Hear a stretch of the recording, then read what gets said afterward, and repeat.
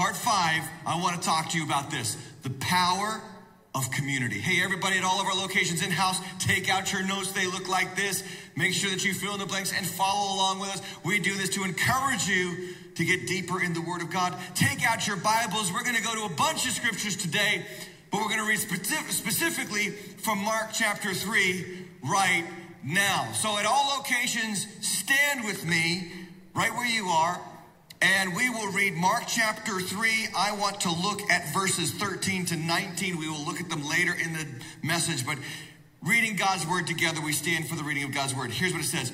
And he, that is Jesus, and Jesus went up on the mountain and called to himself those whom he desired, and they came to him. This is the calling of Jesus' disciples. This is the apostles' calling. And it says he appointed 12, whom he also named apostles, so that they might be with him and he might send them out to preach and have authority to cast out demons. He appointed the 12, Simon, to whom he gave the name Peter, James, the son of Zebedee, John, the brother of James, to whom he gave the name Boanerges, or that is, sons of thunder, Andrew, Philip, Bartholomew, Matthew, Thomas, we all know Thomas from his day of doubting, James, the son of Alphaeus, Thaddeus, look at this name, Simon the Zealot. What's that all about? We'll talk about that in just a moment. And verse 19, and Judas Iscariot, who betrayed him. This is the reading of God's Word. Let's pray together. Heavenly Father, we pray that in this moment, our ears will be open to hear your voice. That our hearts will be receptive to receive the seed of the Word of God. And that our eyes will see Jesus. Him and him only. In his mighty name we pray. And everybody said a good amen. God bless you. Have a seat. I'm talking to you today about the power of community. At Waters Church, we do life groups. They are the heartbeat of our church. We like to say circles are better than rows. Right now, at our locations, you are in rows. But that is just the front door of Waters Church. There's a whole lot of house left to explore. When you go visit your neighbors, imagine if they just kept you in the foyer the whole time. How are you doing? Good to see you. Let's have some food in the foyer. That'd be awkward, wouldn't it? You'd be like, what's up with this family? They're not very comforting. They're not very homey. They're not very hospitable. Well, Waters Church, the Sunday morning experience is the foyer of our church, of our house. And so we want to welcome you in here, but then we want to direct you to the family room.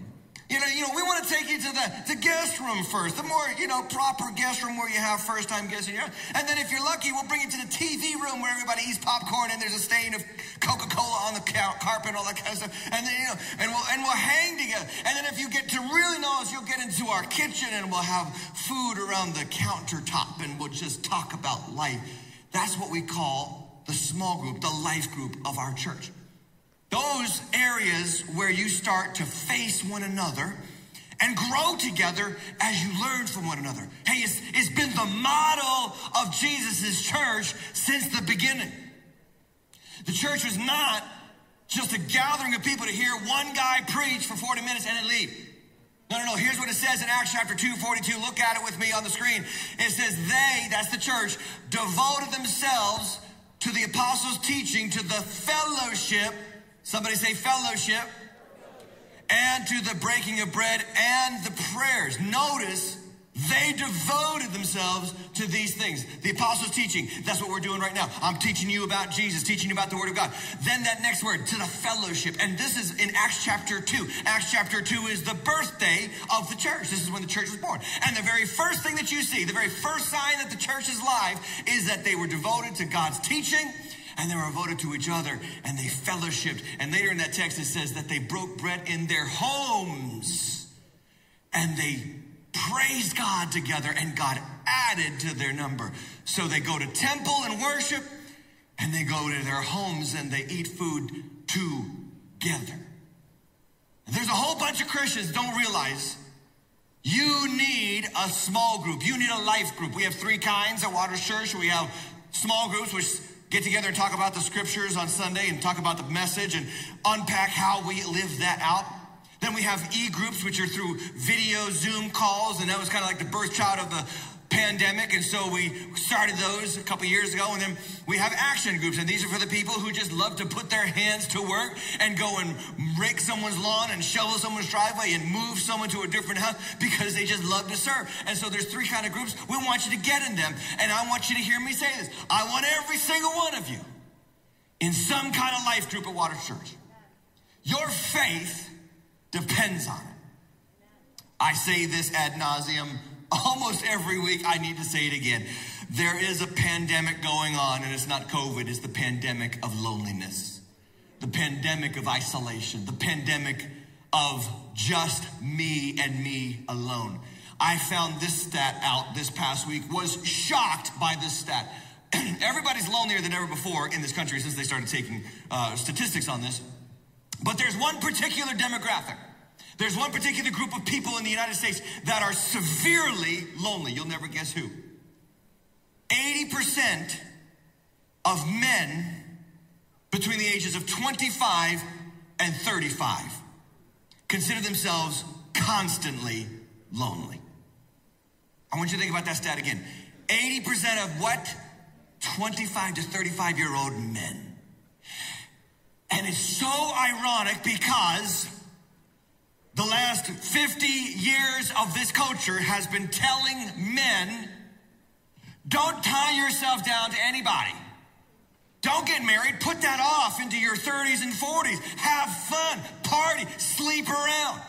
Enjoy pornography. You don't need to commit to anyone. Live for yourself. Get the big paying job. Have the awesome house, the cool car. And don't procreate because that's boring and it won't help you. And years, decades of this have done the exact opposite of what it promised.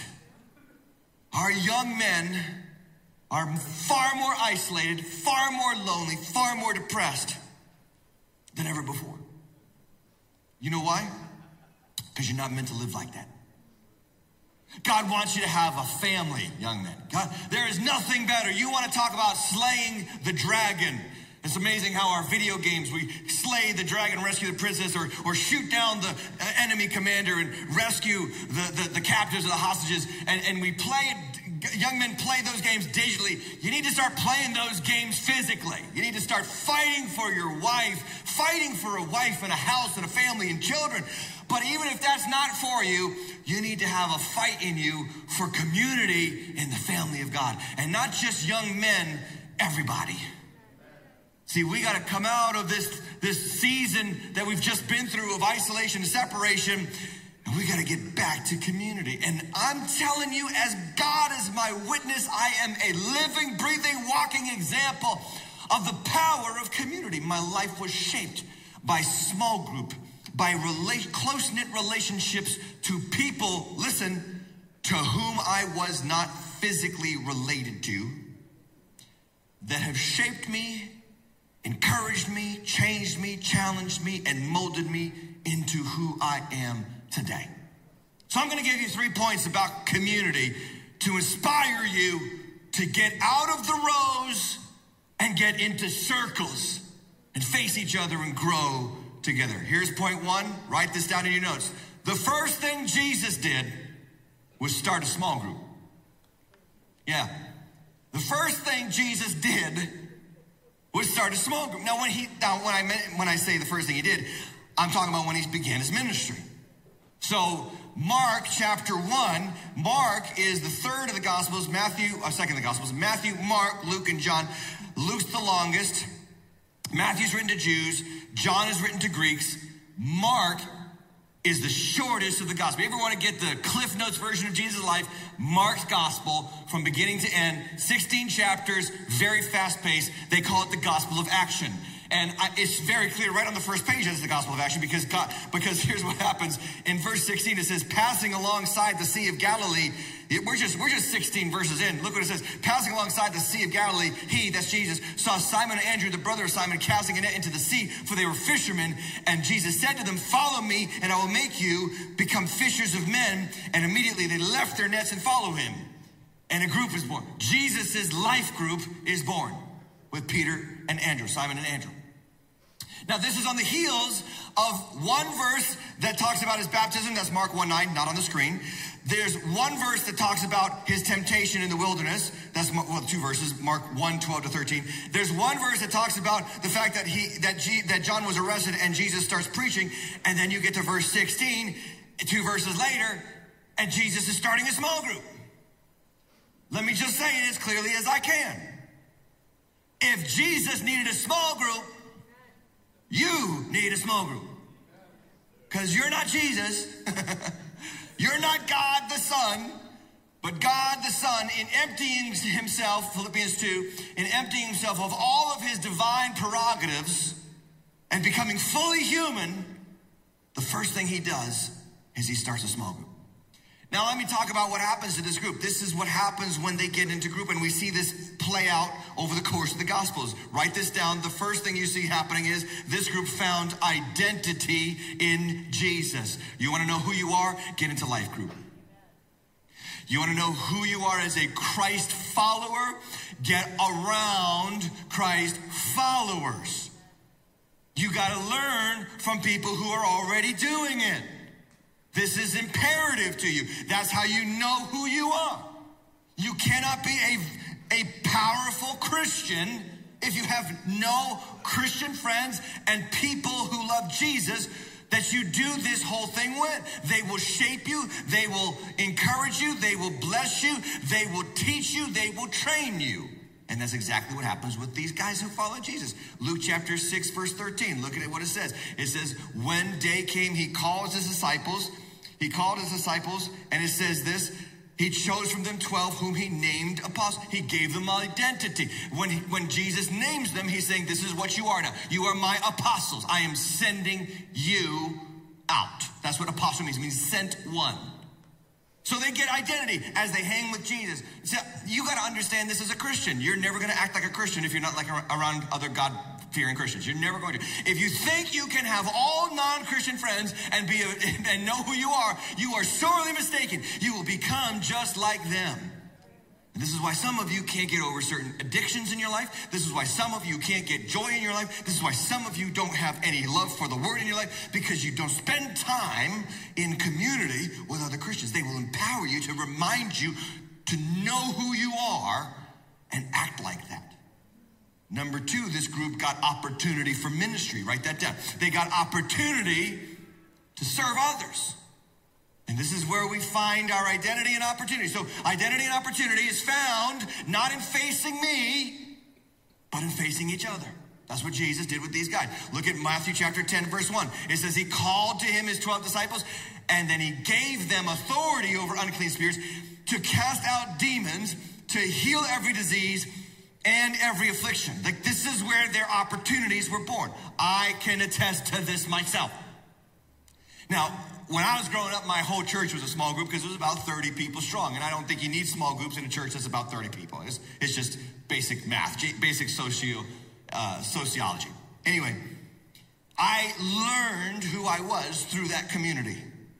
And that community, we gathered not just on Sundays, but we gathered on Sunday night for a smaller, tight-knit fellowship. And then we gathered on Tuesday night. Remember back in those days, it was Tuesday night Bible study. And then we would have Thursday night youth. I mean, we were always at the church. And that always reminded us of who we were. Here's what I found, though. I also learned how to play the drums at church. I'm a drummer, and not so much anymore, but that's how I learned to get involved in music. I learned to play the guitar by being in community. I learned how to play piano. I learned how to sing by being in community. I learned how to study God's word by being around people who knew how to study God's word. And I want to just tell you, I want to remind you, everything that I am right now is not because of me, it's because of the people that God put in my life and that I surrounded myself with.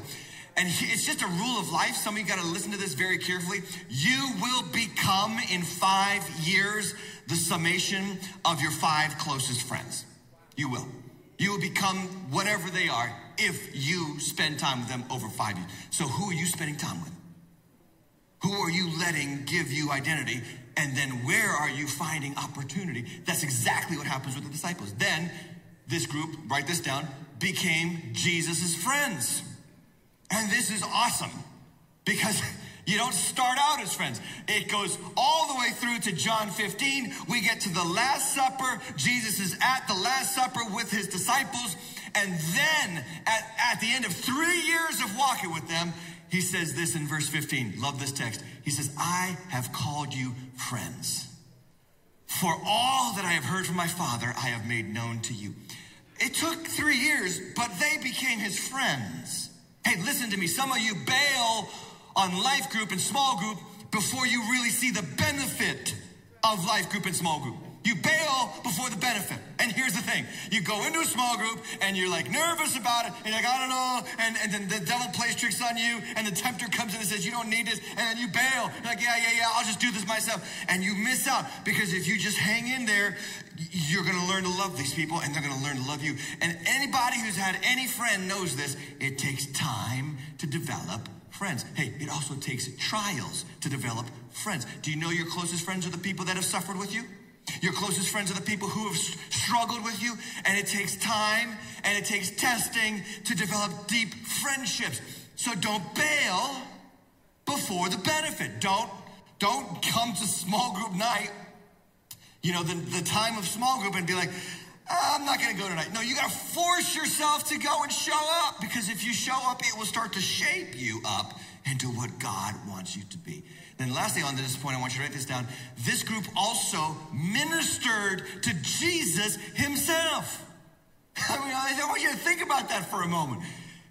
They weren't just ministered to, they actually reciprocated ministry back to Jesus. Yes. So Jesus had the 12, and that's, by the way, why the rule for our life groups is no bigger than 12, because if it was big enough for Jesus, it's big enough for us.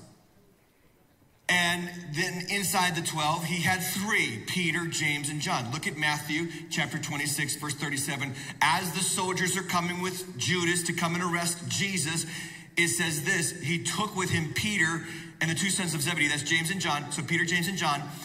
And he began to be sorrowful and troubled. And he said to Peter, James, and John, he said, my soul is very sorrowful, even to death. Remain here and watch with me. He asks them to pray for him. Do you ever think about this moment?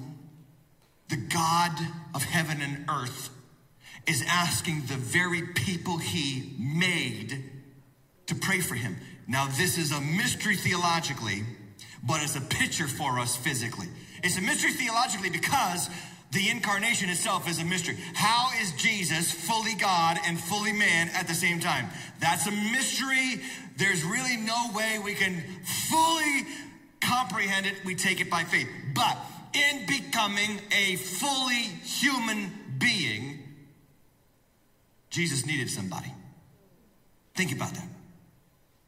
And if he needed people, so do you.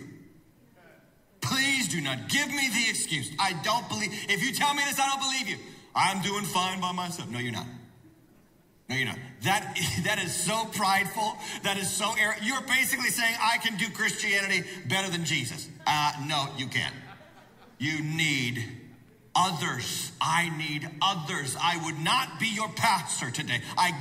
I state this with absolute conviction. I would be out of the ministry. I would be probably out of the church today if it wasn't for the close friends in Christ who pray for us, me and my wife, who lift us up, who bless me, who empower me with encouragement, and are with me through ups and downs. If Jesus needed a small group and I need a small group, you better believe your sorry self needs a small group or a life group or an action group or whatever. You need a community. Okay, that's point number 1. Point number 2. This is great. Jesus' life group was deliberately diverse. Write this down. Jesus' life group was deliberately diverse. Now, this is also a hurdle for a lot of Christians to getting into small group. The hurdle is, well, they're not like me. Let me just say, thank God. They're not like you. If everybody was like you probably wouldn't like the world. Honestly, let's just be honest, because if we're real honest, there's a lot about us that we don't even like. And so what Jesus does, he does the strategic thing. When he brings together the 12 disciples, and we read the passage, Mark chapter 3, he brings really different people together. Look what it says first, and again, we're going to back this up. It says, He called to him those whom he desired. Another word for desired is these are the people he wanted. These are the people that he wanted in group. So these are his kind of people. And notice what it says.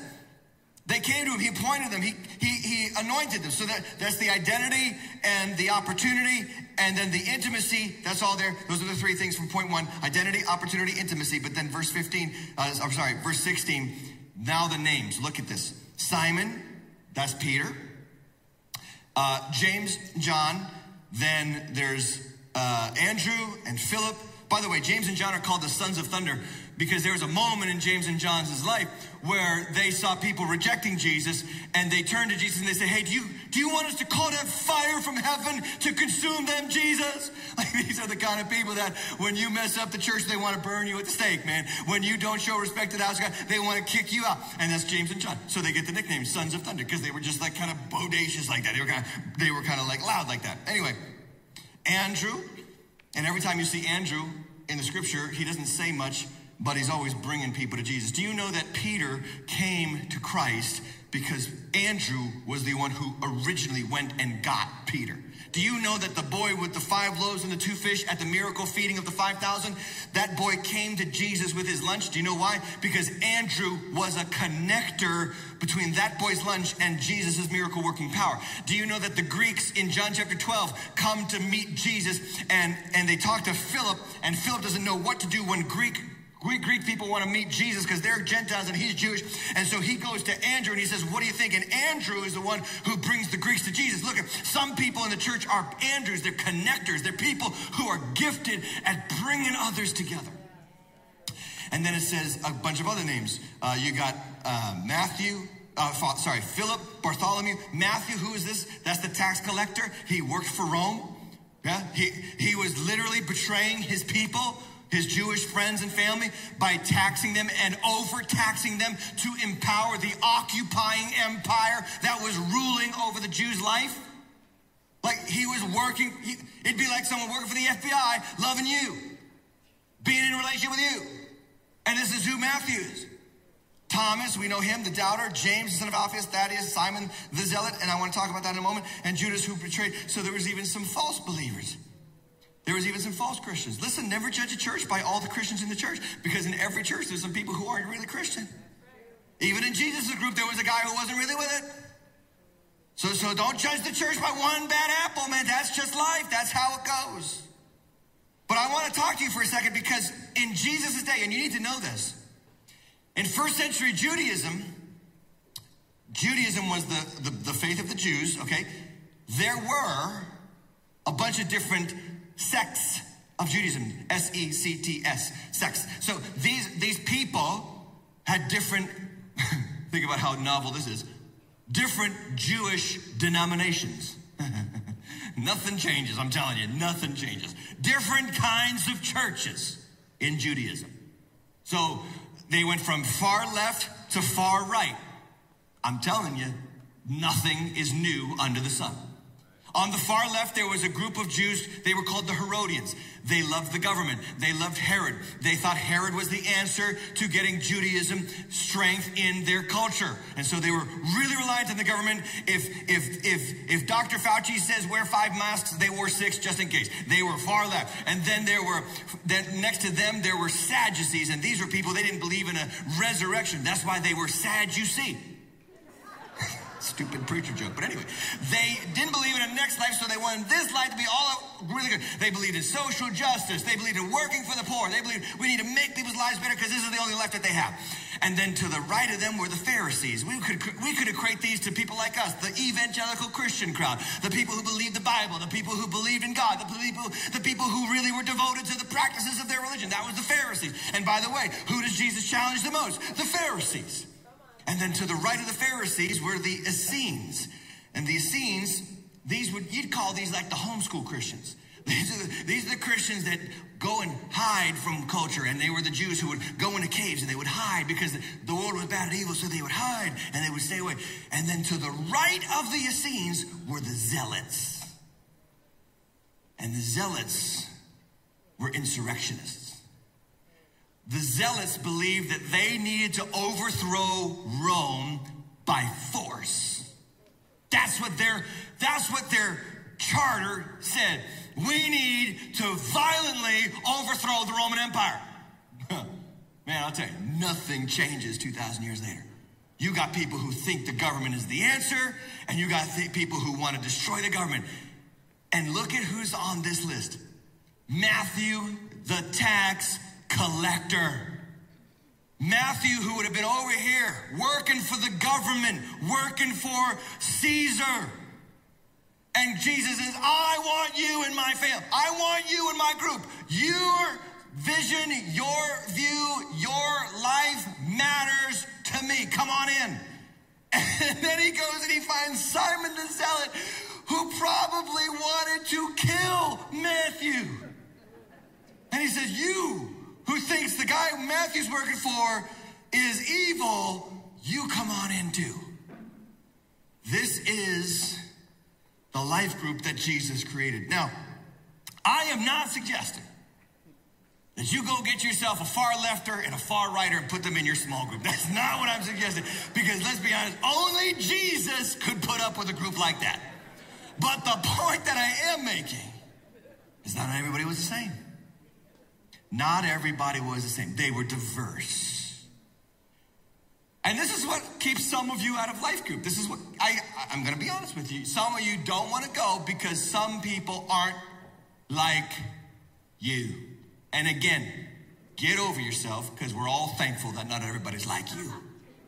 We are not automatons. We are not robots. We are different and unique, and everybody has a different story, and everybody has a different upbringing, and everybody comes from a different genetics and a different background and a different sin struggle and a different history of hurts and hang-ups and hardships, and we need to have some grace for each other, and then we need to learn to listen to each other, and we need to have some hearts for others who can teach us about a different side of Jesus. Some of us needed Jesus to heal us for 20 some odd years, and we know Jesus is the healer. And then some of us have been fighting in the spiritual realm, fighting the battles of the flesh, fighting against culture, and we are war weary, but we need to get with the healing people, and they need to heal. That's the power of the community of Jesus. Some of you are raising toddlers. You need to be in community with people who are raising teenagers so that they can tell you that this season of raising toddlers, this too shall pass. Some of you are raising teenagers. You need to get to some empty nesters, and you need to listen to them say, yeah, I've been there. I went through the terrible teens, and I know what it's like, and you will get through it. If we could get through it, you can get through it. And you need people who are different than you, because Proverbs 27:17 says what? Iron sharpens iron, and one man or one woman sharpens another. Hey, you want to be sharp? Get in life group. You want to have a sharp Christian faith? Get yourself in life group. Here's point number 3. Jesus' life group was called to shine in different ways. This is my favorite point. This is my favorite one. I'm so excited to share this with you. Okay. Remember that John chapter 1 says Jesus is the light that came into the world. It says he was the true light, giving life to all men. It says that the light shined in the darkness, and the darkness did not overcome the light. Jesus said, I am the light of the world. Then we have to remember that he also called us, those who would follow him and place our faith in him. He called us the light of the world. Look at it, Matthew chapter 5, verse 14. If you are a Christian, if you believe Jesus died for your sins and rose again and is Lord of Lords and King of Kings, if you say yes to that, Jesus says you're the light of the world. Because as we walk in his light, we become the light. And it says this, a city on a hill cannot be hidden. In other words, stop hiding. Don't you go be seening on people. Don't you go hiding in your cave and segregating from society and thinking that you're supposed to just stay away from everybody because everybody else will take you. No, you got to come out from your hiding place. A city on a hill cannot be hidden, nor do people light a lamp and put it under a basket. They put it on a stand. They're proud. Can I just tell you, God wants to show you off. He wants you to be seen. And I want to talk to somebody because I know somebody's feeling this right now. You say, I have nothing to offer. I'm no good to anybody. Surely there's no good gifts in me. Wrong. There's something in you. that God wants to put on a stand so that you can bring light to others in the house. Look what at verse 16 it says. In the same way, let your light, say it everybody, shine before others so that they may see your good works and give glory to your Father who is in heaven. You got a light in you. You, if you are a Christian today, you got to shine. Ephesians chapter 5 verse 8 says, at one time you were darkness, but now you are, say it, light in the Lord. Walk as children of light. Philippians chapter 2 verse 14. Do all things without grumbling or disputing. Another translation says, do all things without grumbling or complaining. Oh, that was tough. So that you may be blameless and innocent children of God without blemish, in the midst of a crooked and twisted generation, among whom you what? Shine as what? Lights in the world, holding fast to the word of life. John chapter 8, where Jesus says, I am the light of the world. In verse 12, he says, I am the light of the world, and whoever follows me will not walk in darkness, but will have the light of life. Friends, hear me this morning. Please note this, remember this. Back to our illustration from last week. You are the light of the world. God has put light in you. Now,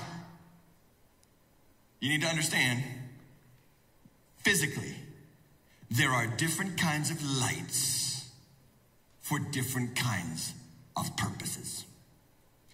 Remember I said in week 1 of this series, I said that Genesis chapter 1 is not just telling us how God created the world, it's a picture of truth. I want to bring you back to Genesis chapter 1. Genesis chapter 1 verse 3, he says, let there be light, and there was light. But did you know that you got to get to day 4 in the 6-day creation before there's a sun in the sky and a moon in the sky and stars in the universe? Did you know that? You got to read it, because look what it says here in Genesis 1:14. Look what it says. And God said, let there be lights in the expanse of the heavens to separate the day from the night. So he's putting the sun, look what it says, and let them be signs for seasons and for days and for years. They all got a purpose. And let them be lights in the expanse of the heavens and give light upon the earth. And it was so. And God made 2 great lights, the greater light to rule the day and the lesser light to rule the night, and the stars. And God set them in the expanse of the heavens to give light on the earth, to rule over the day and over the night, and to separate light from darkness. And God saw that it was good. I want to remind you, I want to say it again. These lights and everything that happens in creation is not just telling us how God created the world. It is a spiritual picture for how God works in his church. So God says, let there be light. Jesus comes into the world, gives birth to the church, and God fills the kingdom of Jesus, just like he does on day 4 of creation, with different kinds of lights. Did you know, before we had calendars, before we had iPhone calendars, before we had all these kind of technology, that they told the months by the stars in the sky? The stars' purpose was to tell us what month it was. The sun tells us what time of the day it is. The sun also provides photosynthesis in plants to produce crops. The sun brings vitamin D into our body. The moon helps us navigate what time of the month it is. And then there's certain stars that navigate sailors on the sea. They can get lost without a compass and without any technology. And if they properly watch the stars, they can find their way home through different kinds of lights. I'm trying to show you something about the church. Just like in the physical world, there are different kinds of lights for different purposes. So too in the church, there are different kinds of lights for different kinds of purposes. And I want to explain that to you with an illustration. And I need to give credit where credit is due. I saw this illustration from a preacher named Joakim Lundqvist in Sweden. I'm totally ripping it off, just so you know, give credit where credit is due, but it applies. I adjusted it for this message. It applies to what we're talking about. There's all kinds of different light bulbs, aren't there? And a lot of Christians are like different kinds of light bulbs. The first kind of Christian I want to talk about is the comfort light. Yeah. These are the warm, cozy Christians. These are the Christians, when you have a sickness, they are at your front door with a casserole at 9 a.m. They're like, here, just heat it up in the microwave for 3 minutes. There you go. They're chicken cacciatore, whatever it is. I mean, they're just ready to feed you. They're ready to pray for you. The scripture talks about them in 2 Corinthians chapter 1. It says that they're comforted in themselves so that they can bring comfort everywhere to everyone around them. They've been through some stuff and they love to pray for you. Oh man, if you need to talk to somebody on the phone for 6 hours, this is your Christian right here. Call them up. They will not let you off the phone. Thank God for some comfort lights in the house of God. Can we give them a hand for the comfort lights in the house? Oh yeah. But let's be honest, if the whole church was comfort lights, after a while, it'd be like too much Jolly Rancher. Anybody know what I'm talking about there? So what God does is he balances them out with some fire lights. These are the Christians who are always on fire for God. Woo! They just love to shout. They love to praise. They love to raise their hands in worship. They think you're backslidden all the time. They think you're never in love with Jesus enough. And they want to fire you. They pray for you constantly that you will get right with God. They're always casting out demons. Everything's a demon. They have a flat tire in the woodwork. It's a demon. We're going to cast it out. I mean, they are fired up for God. But let's be honest. And by the way, let's give a hand for our fiery Christians. I want to make sure we appreciate every single one. But let's be honest, if the whole church was fired up Christians, man, it would be like too intense. So God balances out our fiery friends with these groups of Christians. I love these. These are the party Christians. Raise the roof Christians. These are the people who love to party. They will throw the barbecue on Memorial Day. They will throw the barbecue on Labor Day. Heck, they'll throw the barbecue on Arbor Day. And they don't care. They're always looking for a chance to celebrate. And they don't call it fellowship because that's too spiritual. They call it a party. And there might be beer. So be warned and thank God. Because life is so depressing sometimes. And we need some Christians who will throw us a party, who will have people over, and who will celebrate. And they're not spiritual enough. They just want the church to have a good time together because the world can be depressing. Can we give it up for the party Christians in the house? Oh, yeah, thank God for our party Christians. Amen. But we can't just party. And we can't just get fiery. And this is the next light. I love these Christians. These are our classical Christians. Yeah. They are the people, they're probably in their 60s, 70s, 80s. They love old school church. These are the people that are currently offended right now by the tears in my jeans, okay? These are people who don't think I should have jeans on at all. They're wondering, where's my shirt and tie? But I thank God for these people because they've been in the church for years. They've been holding on to the faith from before I was born. They were the ones who fought the battles for Christ before we got here. Can we give some thanks to the classical Christians? Man, they love the songs that were written before your great-great-great-granddad was born. They love the old hymns. They love the old Bibles. They love the King James Version. Man, thank God for these Christians that keep us rooted in our history. But they also got to get with other people, and they got to learn from some partiers and some fireys and some comforts. And then these guys, look at this little guy right here. Looks insignificant, doesn't he? Let me explain to you who this is. You know who this is? This is the appliance bulb. You know who these people are? These are the people that can survive extreme conditions. You can put this light bulb in a 500-degree oven and a negative 30-degree freezer, and they don't stop burning. These are the people who suffer well for Jesus. And some of you, man, that's your story. You don't understand. Why does God always put you through it? Why does God always bring you through it? Why does God always make you go through it? You know why? Because he knows you can take it. The party people have no shot at the stuff you've been through. And that's why you need to be around some party people, because they'll help you get through some of those hard times. And the party people need these people because they'll balance out their part. They'll remind them, look, you got to suffer for Christ. You got to take up your cross and suffer. You got to walk the walk. You got to stay strong even in the midst of death, even in the midst of disappointment, even in the midst of things when things don't go your way. You got to stay hot because the world is looking at you. Thank God. Can we give a hand to all the suffering, extreme condition Christians in the house? And then to balance us all out, God has this light. These are the flashlights in the house of God. And you know who these people are? These are the mission-oriented Christians. This is Brandon, Pastor Brandon down in Guatemala. This is Jeff Mokarski down in Peru. They are always looking for the lost. These are the people who, whenever they're sitting on a plane, that person sitting next to them, they're going to have the worst flight of their life because they're just going to hear about Jesus. They're going to hear about the gospel. They're going to get witness to. They're going to witness to the girl at the Dunkin' Donuts counter. They're going to witness to the guy pumping his gas next to them pumping the gas. They never stop telling others about Jesus. Don't make fun of them because God has a purpose for them, and they fire us up and remind us that we aren't just here to gather in a building. We're here to leave the building and reach people for Christ. Can we give it up for the mission Christians in the house today? Thank God for them. Amen. And then to balance them out, I like these Christians. I'm kind of like this Christian. This different kind of light. These are the study Christians, the desk light. Oh, these Christians, they get overjoyed at Greek word studies.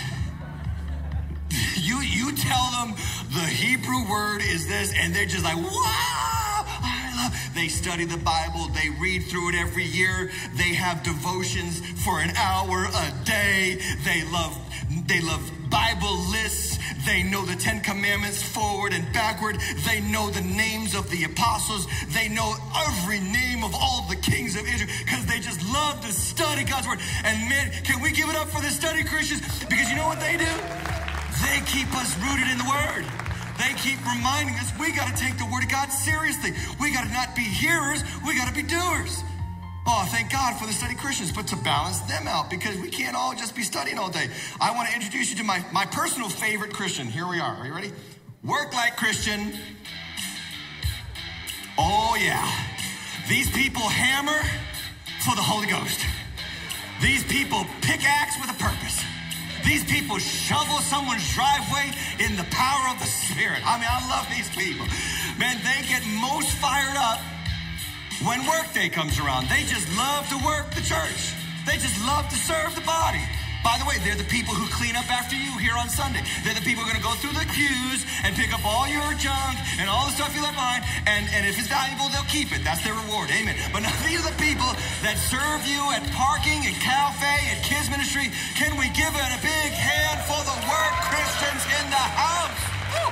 I love people who put their hands to the plow. And by the way, have some grace with them because they don't like Bible studies.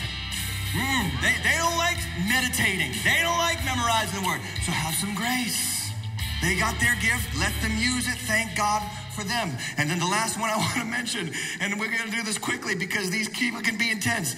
These are the fluorescent bulb Christians. And let me tell you about these people. These are the end times focused Christians. They can sniff sin out 60 yards out, man. They're always telling you who the Antichrist is. They're always arguing pre-trib, post-trib, mid-trib, pre-trib, post-millennial, premillennial, amillennial. They got all the dots now. They got all the details down of how the one world government's going to come and control all our lives. And the COVID vaccine was practiced for the Antichrist and all that kind of stuff. I mean, they just talk about all that stuff because they're always convinced that Jesus is coming back now. You never know. And thank God for these Christians, but how many know? Thanks. Too much. You got to have them in small doses. But can we give a hand for our fluorescent Christians because they are necessary to fire us up for the return of Christ. Ladies and gentlemen, this is what God has come to create. Different lights for different seasons. And I want to talk to you about last week's bulb because this is where some of you are. This is where some of you are in the kingdom of God. You're all alone. You're isolated. You don't get in community. And you miss out on someone firing you up. You miss out on someone throwing you a party because you don't know anybody. You miss out on the historical values of the Christian faith. You don't learn how to suffer well, and you have no clue to be ready for the return of Jesus. You don't know how to study the word or work and all that stuff. You don't have a heart for the lost because you're not around these people. You need community. And I'm begging you, I'm imploring you, I'm calling out to you. Get out of isolation. Scripture says in Psalm 68 verse 6, God settles the solitary in a home. He leads out the prisoners to prosperity. He settles the solitary in a home. And you can't do this. Listen, you can't just be like, I'm gonna try it. And then just like, you just wait and you gotta press in. You gotta tune in. You gotta give yourself a couple efforts. Get back to the group, get back into the community, get connected, get lit up, learn from your brothers and sisters in Christ, because you need them. And listen to me very carefully, they need you. 1 Peter chapter 4 verse 8 says this, above all, keep loving one another earnestly. You can't love one another if you're not around each other. Love covers a multitude of sins. Show hospitality. Open up your home. Don't do it grumblingly. Don't do it grumbling. As each has received a gift, use it to serve one another. You can't serve others if you don't get in community. And you are going to be a good steward of God's varied grace. If we just light all these suckers up, look at this. This is the beauty of the kingdom of God. Everybody doing something and bringing all kinds of unique light to the world. I'm trying my best to get these all done. All kinds of different lights to the world. That is a picture of the church of Jesus Christ. It's the church that I love. It's the church that Jesus has chosen to build. It's the church that you want to be a part of. It's the church that will bless your family. It's the church that will change your marriage. It's the church that will heal your hurts. It's the church that will be there when you're broken, when you lose a loved one, when you don't know what to do, when you're confused, when you need to get back into the word, when you need to get back on your knees, when you need to get fired up and serious about God. That's what community does. And that's where you find your power. Sermon in a sentence. Write this down. When I plug into the community of Jesus, I benefit from the diverse gifts God has established in his family. Write it down so that you don't forget it. But you got to do it. I got to plug in. I got to make the effort. I got to get out of the row and get into the circle. Now, don't leave the row behind. The row is here for you every week, but then get into circles. Face each other. Get into action group. Maybe you're just not a small group kind of discussion guy. All right, get into action group. Maybe you're still worried about getting sick and all that kind of stuff. You don't want to do it online, or you're distant from us, and that's okay too. Get into an e-group. There is a place for you. In our lobbies today, at all locations, there are going to be people intentionally waiting for you to help you plug in to the beautiful, diverse kingdom of God. I want you to stand with me. All locations, everybody standing, every head bowed, every eye closed for a moment. Would you just close yourself in with God for a second? Don't look around, because some of you, before you get into the family of God, you need to join the family of God. So I'm going to lead you in what we call a prayer of confession. We don't call it the sinner's prayer. This is a prayer of confession where you get a chance to say yes to Jesus for the first time in your life. Or maybe it's time to come back to Jesus. You have been wondering for years. You need to come back and be serious about this thing called Jesus, called following Jesus. Okay, so this is what I want you to do. I want you to say a prayer after me. If that's you, you know you need Jesus. It's a prayer of repentance and confession. You can say it quietly, but say it with your mouth and say it from your heart. If that's you, right where you are, say, Heavenly Father, today I receive Jesus for the forgiveness of my sins. I believe he died and rose again. And today, I surrender my life to Jesus Christ. Today, I declare Jesus is Lord. In Jesus' name.